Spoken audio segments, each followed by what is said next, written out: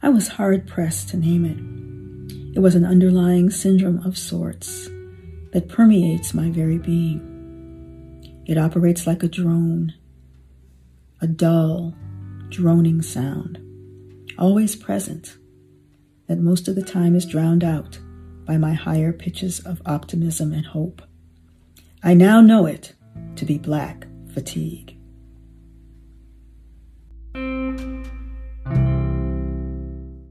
This is the Inclusion Solution Live, the Winters Group podcast for all things diversity, equity, inclusion, and justice. My name is Mary Frances Winters, and I will be your host for this series where we will explore the many layers of Black fatigue.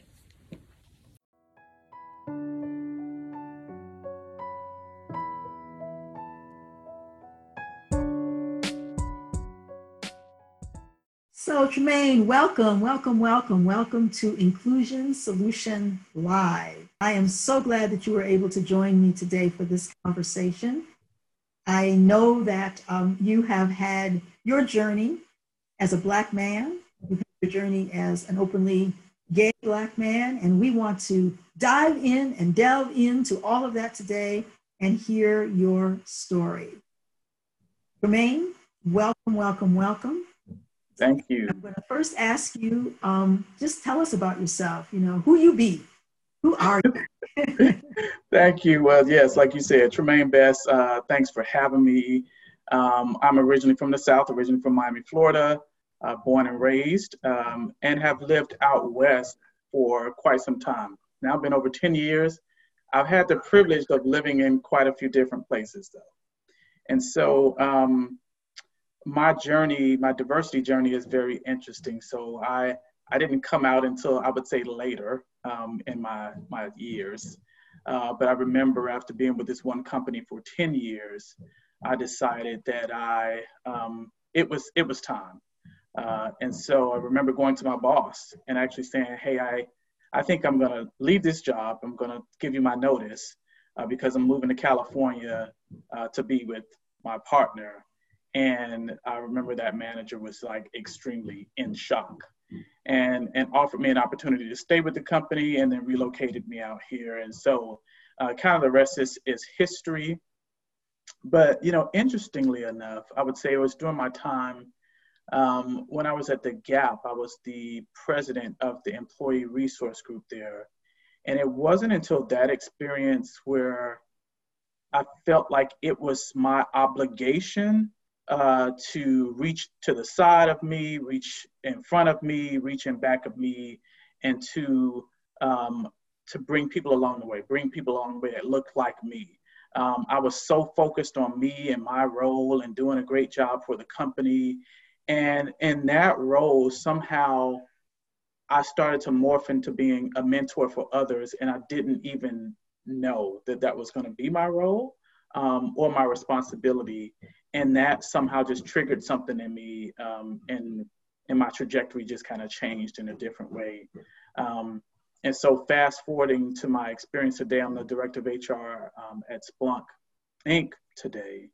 And in the tech space, I would say it's quite different. So there's a lot of differences. For one is today I experience being the only visibly, person of color, right? But then the only male in HR, in the HR space, the only gay Black male, but it's on top of the only, and it's been since April, May, extremely exhausting, extremely exhausting. So it's been a struggle because I am, for me, I try to maintain and be very authentic to Tremayne. So my authenticity is one of the things that I would say represents who I am. And so when I waver or move away from that authenticity, you don't get the best of me. But trying to be authentic in the middle of a pandemic, right? In the middle of this social injustice that's going around, it's just exhausting. So you're trying to be a teacher, you're trying to maintain trueness and authenticity to who you are yourself. And then there's the gay aspect as well. That's on top of that. It's been a lot, and it's been a somewhat of a struggle. I think the other lesson that I've learned throughout this is clearly being a part of like an employee resource group where there's different dynamics. I'm a little bit older than some of other in our employee resource groups, and clearly we're not all alike. So one lesson that I've learned is I don't mind being questioned and people asking me questions and me teaching. It's been clear that some of our other demographics, African Americans, that's an issue. They want you to educate yourself and do your own learnings. I'm just of a different generation. I don't mind that, but it has been exhausting as well. Yeah.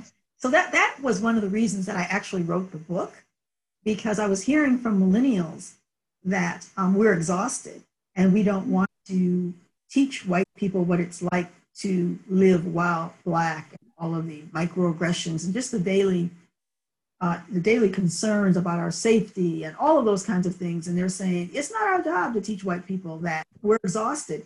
And I would say, you're only 35 years old. How can you be exhausted?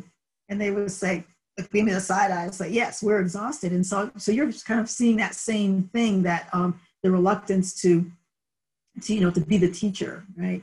Yeah, so I wanted to ask you, to go back to something that you said, and you said when you were working at this one job, I think you said you've been there for 10 years, and you decided that it's time for me to come out.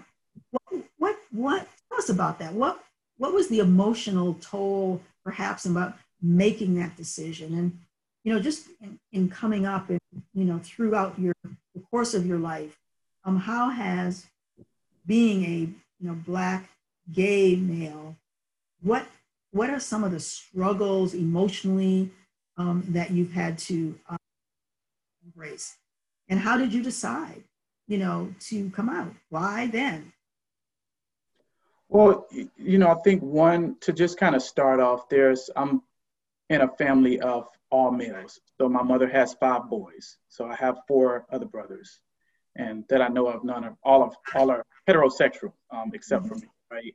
And so there's always this thing of masculinity, femininity. My mother's, born and raised in Miami, Florida, from the streets. So she's a hardcore mother. She's not a dainty, female, if you will, but my mother's she's feminine, and she's a mother, but she's a hardcore Black mother, right? And so it was just this whole masculine, been born and raised in the ghetto as well. This whole I have to be masculine, that's always weighed like on me, right? And it's always kind of impeded on who you are as a person. You can't show this, you can't be this now, and so being gay, there's all different spectrums of gay. None is like not lesser than the other, but there are different spectrums as well. And so for me, that's always been in the back of my head, like, do I have to be a certain way? But I noticed that I am gay, but I think I have this masculinity as well. And so that masculinity thing has just always kind of played with me in a way. But during my professional experiences, I've relocated probably 10 to 12 times. And some of the places just weren't safe to be who you really were. So just to be blunt, I've lived in places like Tennessee, I've lived in Georgia, I've lived in Ohio, I've lived in Arkansas, and some of those places, and I don't mean in the larger cities within those states. It's some of the smaller cities where the demographic is not great. It's definitely not diverse.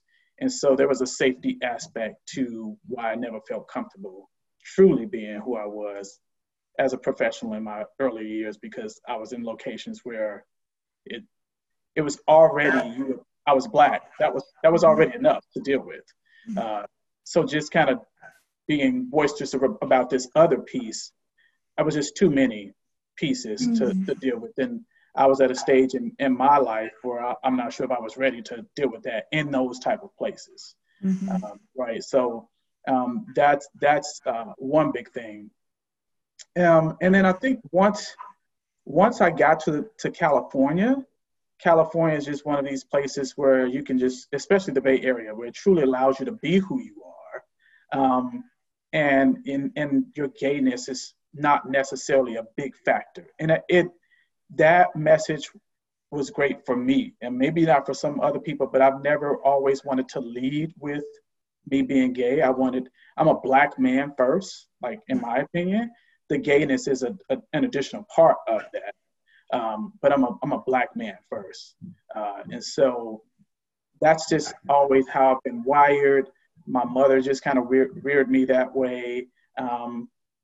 And I always wanted to just lead with that piece. And so I think being in the Bay Area has allowed me to soak that up in a different way and make me more comfortable with who I am, and able enough. And it was also age, right? I have been working for this company 10 years. I was 10 years younger. My values changed. I changed as a person. I evolved. And so 10 years after that, I just felt more comfortable because I felt comfortable with who I was as a person to deal with. Yeah, that's so important, right? Feeling comfortable with who you are. That's right. Because that can lessen and alleviate or even eliminate the Black fatigue, right? Once you're comfortable with who you are. Because I was hearing about, the struggle of, being a Black man. That's all, being Black. So you're Black, the Black man, because the stereotypes that this society still has about Black men. I talk about this in the book too. I have a whole chapter on the Black men's Black fatigue, if you will. And I also have a chapter on the layers of Black fatigue, where I talk about the compounding fatigue from having to live with and and having multiple identities that are stigmatized. Yes. So you have multiple identities that are stigmatized. And one of the things I say in the book about Black, men, is men in general, we don't think of men as having, a stigmatized identity. Men have been in the dominant, right? But you put Black on top of that, and that immediately, negates that, right? And then you put gay on top of that. And so it's, I'm sure it's been a really, interesting journey for you. When would you say you were most fatigued, that managing and navigating and living with these multiple identities? When in your life were you most fatigued by that? I would say most fatigue. So it's interesting. 2 points in my career, probably within the last 6 months, has been probably the most fatigue I've ever experienced. And then my time of like making that decision to come out. So roughly, when I was in my 30s, which was some time ago, but but in my early 30s, that was a period of fatigue because that was just a process. I think one point in your book where this piece, I think you talk about that, show me some respect. It really resonates with me. And I think just being reared from like a down south culture where respect for me is key. And so I think that always played in it, not losing respect from people because of who I was always something that played in the back of my mind.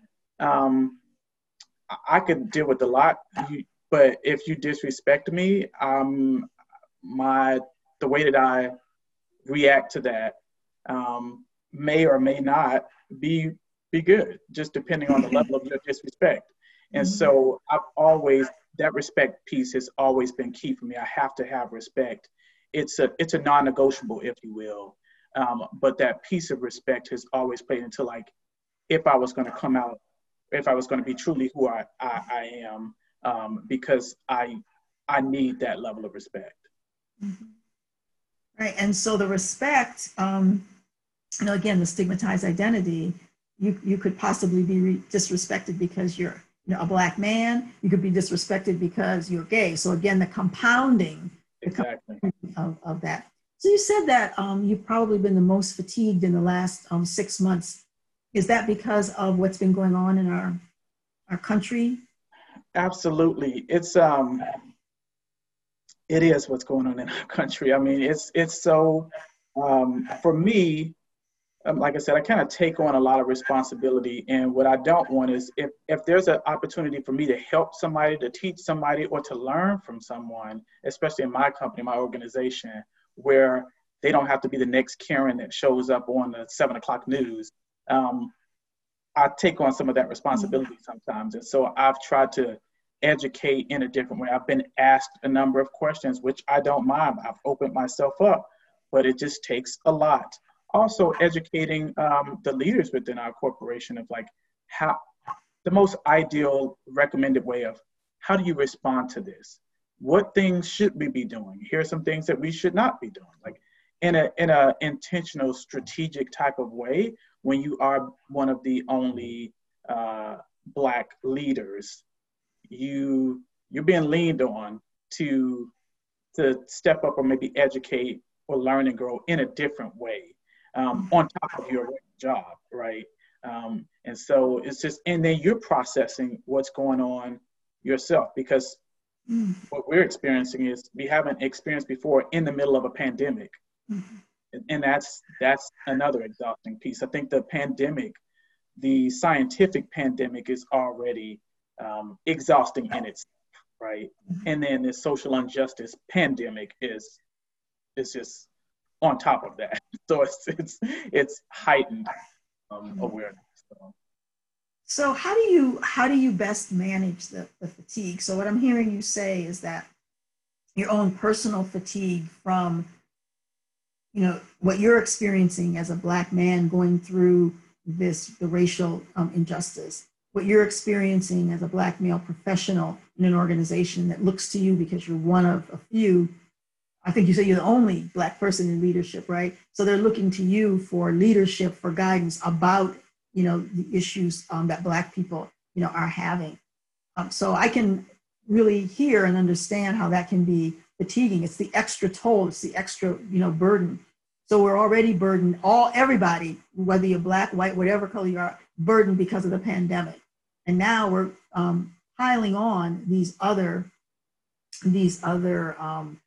concerns, tragedies, you know, issues, problems, whatever you want to call them. We're piling all of that on. So what do you do? What do you do to manage that? I think a few things. One is I am lucky that I work in the industry. So HR is very connected to diversity and inclusion. And what I've just realized in the last 30 days or so is I actually get energy from these type of conversations. So I'm not drained from diversity, equity, inclusion type conversations, although it may be more work.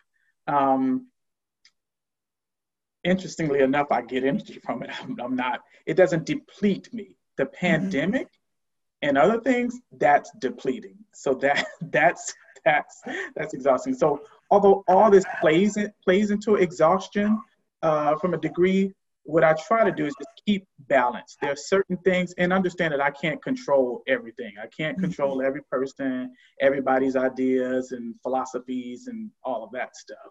And when I try to just think of balance, I think for me, like I know when I need to take a break, right? I know when I need to sign off. I know when I need to block my schedule. One thing that I've done is like try to create one schedule as opposed to two schedules. Like I have my personal life, I have things that I volunteer for, I have things that I might be on the board for. And I have my work schedule. So I try to just combine those into one schedule, not two. And that's actually really helped as opposed to trying to manage two schedules, because I was trying to do that at the start of the pandemic and it was not helping. It was not helping at all. The other thing that is helping is exercising my,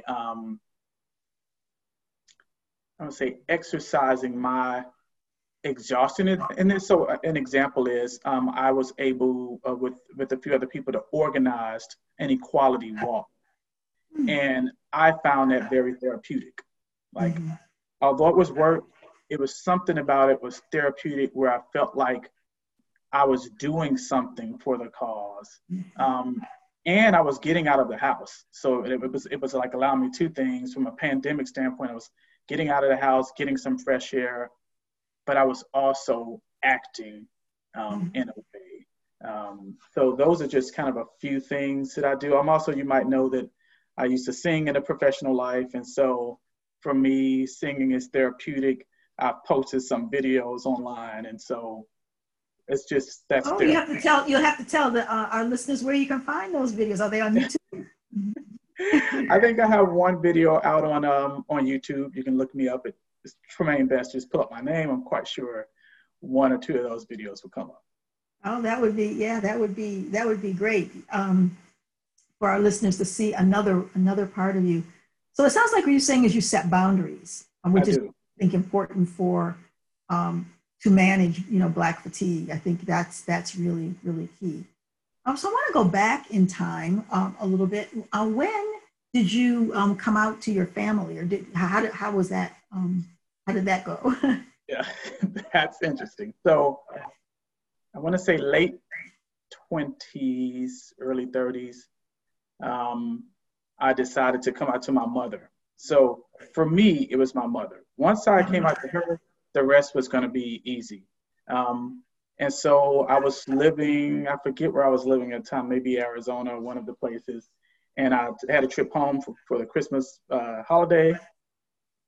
And on my last day there, I told my mother. I kind of told her, and I left. And she was really quiet. I don't actually think we spoke for about 2 to 3 weeks, which for us is a long time. So we talk every day, sometimes multiple times a day.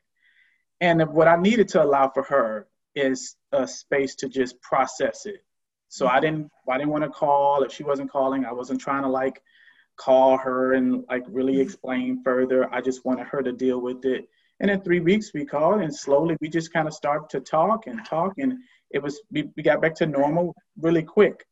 Now doing that, my mother, she wanted to ask some questions, and I had to set some boundaries for her. And I said, well, when I was, let's say, straight, you didn't ask me any of these questions. So for me, you can't ask me any question that you didn't ask when I was so-called straight. And I left it there. That was the boundary that I set with my mother. I just didn't want to have certain conversations because I was an adult, y'all 30. So I just didn't want to go into other conversations. And that's it. And now we talk every day, just like we used to, multiple times a day. But that's when I decided to. I think the older I get, the less patient I get. And I was living a lie. I had to remember some of the lies that I told, or it just. And that was fatiguing, I'm sure, too, right? That was fatiguing in its own, right.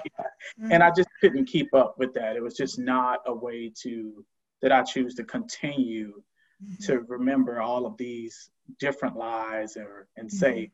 And the other thing that I actually felt, I met someone and I felt like my mother was going to miss out on a huge part of my life. My family missed on a huge part. So that's it. And your brothers? My brothers, this is how my mother worked. I knew if I told my mother, she was going to tell everybody else. Right. So it was strategic. I knew that she would do it. That's just how she operates. My older brother, I did tell personally. He came to San Francisco, was visiting, and he already kind of knew, but I just officially told him, and it was fine for the most part. It was fine. My brothers we're all quite different, though. Okay. All quite different. Okay. Yeah. So I talk about in my book. I talk about. I don't know if you've read chapter 5 yet, but I talk about my Uncle Don. Yes. You read about Uncle Don, yeah. And, yes. He came up in a time where, and I think this is still the case, perhaps, to some extent in the Black community, where homosexuality, I think the Black community just has this very complex, perspective. And it's just a perplexed kind of way of addressing. But back then, that was in the, late 50s, early 60s. And, the only person that he could really connect with, because my mother accepted, was my mother. he would show up, he was from Canada, he would show up. But when he found out that he was adopted at 16, that was just too much for him, and he ran off. And that's what they said. But I don't know if it was really because he came out, right? And so I just watched him, not knowing, everything, just watched him, become an alcoholic, have all sorts of, just get in trouble with the law and just all sorts of. And now that I think about it, now that I'm, much more knowledgeable, just trying to be who he was. Yes. In a world that would not accept him because he was Black and would not accept him because he's gay. Yes. Yeah, and he died young, and he was an alcoholic. He did find somebody. He and Tony, they lived in Toronto, Canada, and we would visit them, and Tony was a chef, and I was a kid, and it was the best time because we had all of this great food.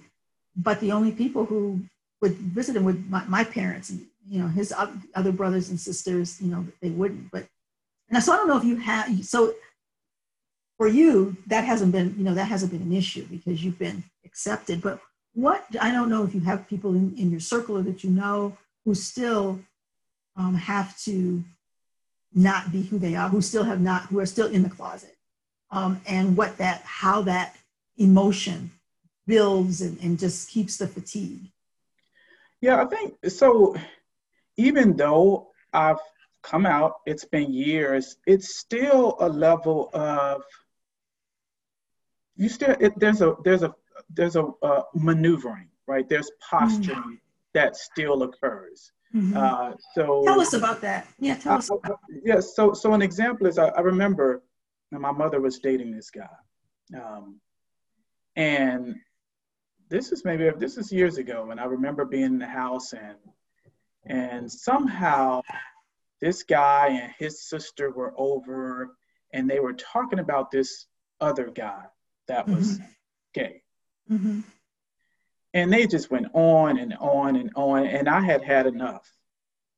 And so this was around the Thanksgiving holidays, and I had just went out and purchased all of this food for the family. And I was so pissed, like I got to a point, and I had to say, look, this food that you're about to scarf down was purchased by a gay man. So like once I made that statement, and this is in a place where everybody's pretty, they're Black, it's the religious, they had this religious thing going to the church. These people went to church and all of this, that's fine. I had to just say something because I was just being agitated by the minute, because they didn't know, they weren't aware of who I was. They didn't know. If I didn't come home, this place where my mother lived was probably not a place where you would just be openly say, hey, Tremayne, I'm Tremayne and I'm gay. And so I didn't put myself back in the closet, but I wasn't totally living this, I didn't make it so evident, right? But I had to say that to them to get them to understand, the way that they were talking about gay people, it's like we were monsters or something. And so I had to say it in a meaningful type way where it wasn't going to put my mother in a bad place too, because she still had to live there, right? And see some of these people. And because I'm an HR, I kind of know how to do that. But there's still a level of posturing. When I go visit my mother now, she lives in Miami. I don't go back home and I'm Tremayne and I'm gay, because some of her friends around, some of them know and some of them don't know. Now, what I won't do anymore is I'm not lying anymore. And so if someone's talking about their husband or their wife, I might talk about my partner. But I'm not going to make up a story and say, oh, my girlfriend, such and such and such. That's just not, I'm not wired like that anymore. So there is a level of posturing that I still find myself doing. But it's in a way that I'm comfortable with. I say this at work. Everybody talks about this, bring your whole self to work. And I say to people, I don't know if you want Tremayne to bring 100% of him to work, because you may not be ready for 100%. I'm fine with 85 or Mm-hmm. 90%. If Right. now if I have to alter them, if it's 50-50, that's not a good Mm-hmm. mix. So that's just me at the Yeah. phase I'm Yeah, it sounds like the posturing can still be somewhat fatiguing in. It because can. you're not able. Yeah. Um, I just wanted to know the end of that story. How did your mother's guests, how did they react when you said that? uh, in shock. But did they stay? Did they stay?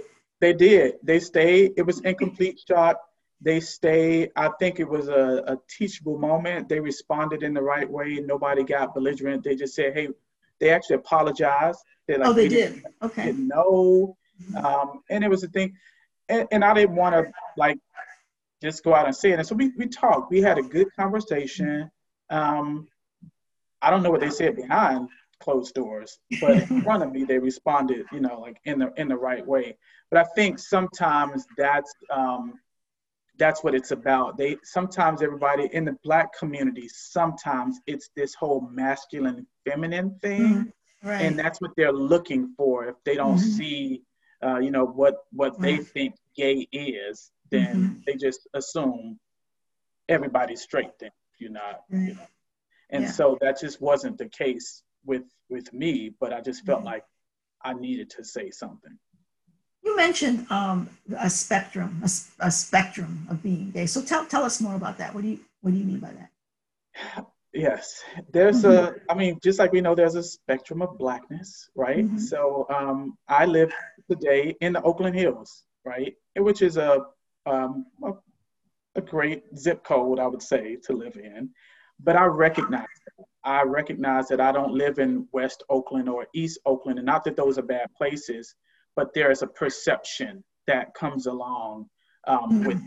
tell people like, oh, I'm from West Oakland. It's like I'm from Liberty City, Florida, Miami, Mm-hmm. which is like in that area. It's like, okay, Right. oh, you're a homeboy then. Right. But I know that I'm far removed from that, and I have been far removed from that, and I don't live that. Now I have lived it, so Mm-hmm. I can relate. But I do recognize that I don't live it today, nor did I live it yesterday. It's the same thing with being gay, right? For me, the masculine feminine thing is a spectrum, right? So Mm-hmm. we know that's a spectrum. Um, I am I would say I'm like I don't know if there's a name for it. I'm just your everyday Black, you know, guy. I don't think I'm totally macho heterosexual. I don't think I'm totally feminine either. And Mm-hmm. so there's this like spectrum that I think I fit into the Mm-hmm. gayness, if you will. Right. And so some people think that that comes with, something, and some people think it doesn't. And so for me, I know and I'm aware of that. Um, but I am who I am. So I just try to stick to who I am and not waver. But I know that there is a spectrum from a gay and a Blackness Mm-hmm. standpoint, right? Even the Blackness, um, in certain communities, if you go off to school and get a degree, that's considered like your sellout almost. Like, Mm-hmm. um, and so, it is what it is. But Mm-hmm. but I'm aware of it, that's for Right. sure. Right. And so, and my brothers, just the respect. I think for me, that's why the show me the respect piece really sticks with me. I never want to. Um, I'm not like I wouldn't be like a great like the Bible pusher. Like everybody's trying to like push a Mm-hmm. certain agenda. I'm not. I don't have like a gay agenda that I'm trying to push. So, Mm-hmm. and with my family, with my brothers, I still like going out and hanging with my brothers. But my brothers are all heterosexual, and Mm-hmm. so they're going to heterosexual clubs, and they're going to, and I don't want to make them feel uncomfortable. And Mm-hmm. so you do these things to just not really accommodate, but just to show some level of respect, Mm-hmm. right? And so I don't like putting people in situations where I'm not sure how they're going to react or respond. So I'm always, if I have someone come into my house that may or not be aware, I'll say to them, you should be aware that I have a partner, or that I'm openly out or X, Y, Mm-hmm. and Z. They may say fine, Right. or they may say, oh, thanks for letting me know. Um, I'm changing my mind now. I don't, but that's not my thing, and that's happened to me, and Mm-hmm. but that's why I do that, just to make sure that people are. I don't want to shock. I don't believe in shock value. Right. It's the respect piece. What's interesting, though, in terms of what you're talking about, is that um, heterosexual people don't have to say, gee, I just want to let you know you're going to come to my house. I just want to let you know that I'm heterosexual. You know what I mean? That's you're right. You're right. Yeah, You're I mean, right. yeah. And so again, that's an extra, Extra layer. extra layer. You at least, and you obviously you manage it. You know, you are who you are. You're very comfortable with who you are. But I could see that people like my Uncle Don, who wasn't comfortable, how that fatigue could just lead to depression, can lead to other kinds of, physical and mental kinds of situations and ailments, right? Yeah. So I mean, It it's does. yeah. It does. I think you have to be aware because I think one thing that I've noticed about myself too is I select friends based on how open I believe or think that they are or aren't. And Mm-hmm. so I don't allow anybody in my close circle, even if they are heterosexual, if I don't think they're really open and have a growth mindset, I'm probably not going to let you close to my circle. I had a college friend that visited Oakland maybe 8 or 9 months ago. And she called me up and she says, hey, Tremayne, I'm in town for a conference. And she was like, I want to see you. Like, I was like, oh, great. I said, where are you? I told her how to get over to Oakland. I said, I'll pick you up from this location. I'll bring you over to my house. Um, and so on the way over, I just said, hey, I want to just let you know, I don't know if you figured this out or not, but I need to let you know that I'm gay. I have a partner. But I knew that she was open. She lives in New York. We've been friends Right. since college, but we never really talked about it Talked officially. about it. Right. And she was like, oh, okay. And she came over and she was just like, your place is beautiful. And has anybody else from our college been here? And blah, blah, blah. I was like, no, And so it was our thing. And Mm-hmm. I've noticed since she said that, there was something that triggered me. I was like, oh, you know what? I think I do this thing where most of the people in my circle are similar to her. And they either kind of have a clue, but maybe we haven't just officially had that conversation, but I know they will be open. So that's the interesting piece. So that I thank you for that. Thank you for sharing that in that way. I want to ask you though, if somebody were to say to you, well, it's against you know the Bible says that it's wrong. How do you answer that? I mean, so let's say here's the scenario. You tell somebody, you say, look, I want you to know, you're getting ready to come over to my house. I want you to know. Well, the Bible says that's wrong. So how do you respond? I think for me, I would acknowledge their thoughts. Mm-hmm. I probably would ask them a question and say like, well, do you think of me any different? Does this lessen your respect for me? Does this like how does what the Bible says impact how Or you your interpretation of what the or Bible. your interpretation of what the Bible says? How does that impact how you are going to respond to me, react to me? Like, are you going to be treating me any different? That's what I need to know. So those Mm-hmm. are the questions that I need answers to, because if so, then I don't need that, and I'm clear about that. And I actually had a really good friend of mine who he didn't respond in the way that you said. He said to me, his words were, I don't I don't understand it, or it's not right, but that doesn't have any impact on how I see you. Is how he said it, and I was like, okay, well, that's great. That's fine. We can differ, um, as long as you don't treat me in a way, or verbally, because if even if you treated me fine, but then I noticed that you treated other gay people in bad, I can't deal with that either. Like Mm-hmm. that's not good. Mm-hmm. So luckily, I've never seen him treat any gay person in a lesser way. So we've been fine. Yeah, that's thank you. I think that being able to allow other people to be who they are and have their beliefs that may be different from yours and Mhm. make it be about the respect that you give to me. Absolutely, that's it. It's interesting. So even with this social injustice that's been elevated, I want to say a month ago I was in facilitating a course to a group, and a person asked in the meeting. The person's question was, "Well, I'm not out rioting. I'm not out picketing. I'm not out walking." This person was Caucasian, and the person said, like, is that okay? Should I be upset that I'm not out doing that? Like, I'm not doing walks. I don't believe, he's like, I don't believe in this, um, but I'm not out doing those walks. I'm not out doing this. And so I said, no, you shouldn't be upset that you're not out walking and you're not out this. And I know you're saying you believe in Black Lives Matter and you don't support, you know, racism and discrimination, but your story is what it is, and you shouldn't be offended by what your story is or your way of life is. I said, but I think you should have an issue if you're out, you know, spending your maybe donating $200,000 to a campaign that oppresses people who look like me and this. I said that's you should not be proud about that, and that's the way that I responded. And I think he got it right. Yeah, yeah. You don't have to be out with picketing and protesting, but find a way, right? What is your approach and your way of